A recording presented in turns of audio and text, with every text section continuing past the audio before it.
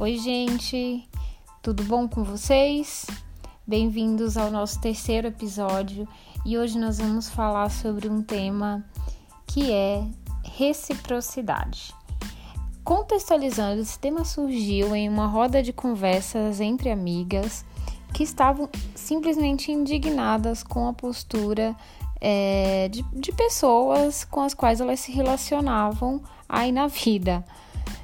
E aí, nessa conversa, a primeira coisa que me veio à cabeça é: de onde vem essa demanda? E aí eu comecei a revisar as situações na minha vida onde eu me sentia assim. Porque óbvio que eu já estive nesse lugar e que às vezes eu me vejo nesse lugar, né? Porque eu sou ser humano, óbvio. E quando eu estive ali, o sofrimento sempre tinha como fundo uma relação desequilibrada. Então, assim, junto uma pessoa egocêntrica com uma pessoa que é extremamente sensível ao outro, uma pitada de insegurança e tá pronta a fórmula da decepção e do sofrimento. Segunda coisa que eu pensei: por que colocamos o nosso bem-estar na mão dos outros? Eu sei que eu vou ser repetitiva aqui, mas é que não tem para onde fugir, gente. O autoconhecimento é tudo. E aí, foi me autoconhecendo que eu pude entender que o problema não era puramente eu, como eu achava.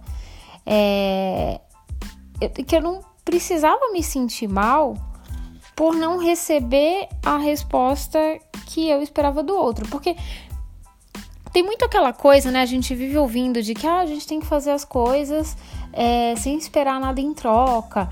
E, mano, o ser humano não é assim. O ser humano tá sempre esperando alguma coisa em troca. Só que a gente não pode ser alheio a isso também, né? A gente tem que tratar. E assim, tratar o que eu tenho em mim, né? Por exemplo, essa expectativa. Me proteger dentro de um limite saudável, sem me tornar fria diante do outro. Até porque, assim, no meu caso, isso foge totalmente da minha natureza. Então, não conseguiria. Seria muito difícil para mim. E, assim, o principal é aceitar que eu não tenho controle sobre o outro. Quando eu entendi isso, cara, eu relaxei total, assim, deixei isso me afetar, assim, de 90% passou a me afetar, sei lá, 10%. Porque uma coisa que eu aprendi é que, geralmente, as pessoas que são extremamente indisponíveis comigo também são com os outros.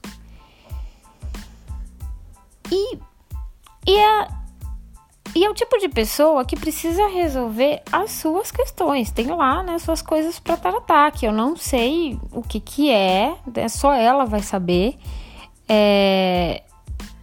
Porque, assim, eu acho que esse é um comportamento disfuncional, na minha opinião. Tanto quanto criar expectativas em excesso. Mas, assim, o que a gente tem que ter claro não é o nosso comportamento de, por exemplo, dramatizar, se afastar, dar o troco, e etc., que vai mudar o comportamento do outro.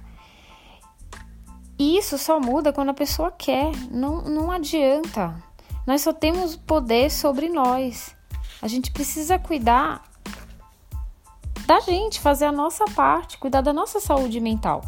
Porque quando a gente tem consciência do quão incrível nós somos, a gente nunca mais vai colocar na mão dos outros o nosso bem-estar. A gente tem que saber o que quer e qual é o nosso limite.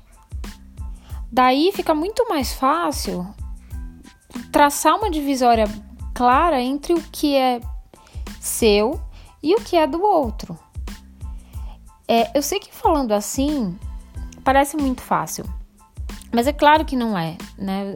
Eu sempre digo que o autoconhecimento exige investimento, resistência e um pouco de dor. Mas hoje, quando eu me vejo numa situação como essa, por exemplo, eu vejo que diante de todos os sofrimentos que eu tenho hoje na minha vida, todas as dificuldades com as quais eu ainda tenho que lidar, com todos os defeitos que eu tenho que trabalhar, essa já não é uma questão principal para mim. E aí eu penso que, cara, valeu a pena, né? E eu sei que eu tenho que continuar nesse caminho. Porque, assim, por mais que a gente não tenha percepção do quanto a gente cresce e evolui no dia a dia. A gente não para pensar nisso, a gente só para pensar no que tá errado, né? Mas a mudança tá lá, ela tá acontecendo.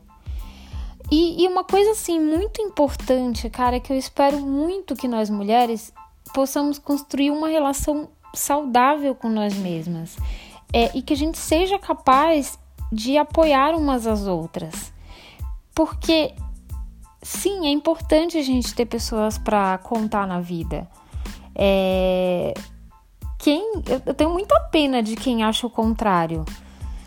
Então, essa reflexão de hoje, teria muito mais coisa para falar sobre esse assunto, mas não quero me prolongar e quero ouvir, na verdade, um pouco de vocês, né? O que vocês acham sobre esse assunto, se alguém tem alguma história para contar, se identificaram de alguma forma. Então, manda um e-mail para insightesdeboteco@gmail.com ou manda uma pergunta, um comentário, enfim, na hashtag Insights de Boteco no Twitter, tá, pessoal? Então é isso, obrigada por ouvirem mais uma vez, tá? Obrigada por todos os feedbacks que eu recebi aí do segundo episódio, que bom que vocês gostaram. E é isso, até semana que vem, um beijo grande, tchau!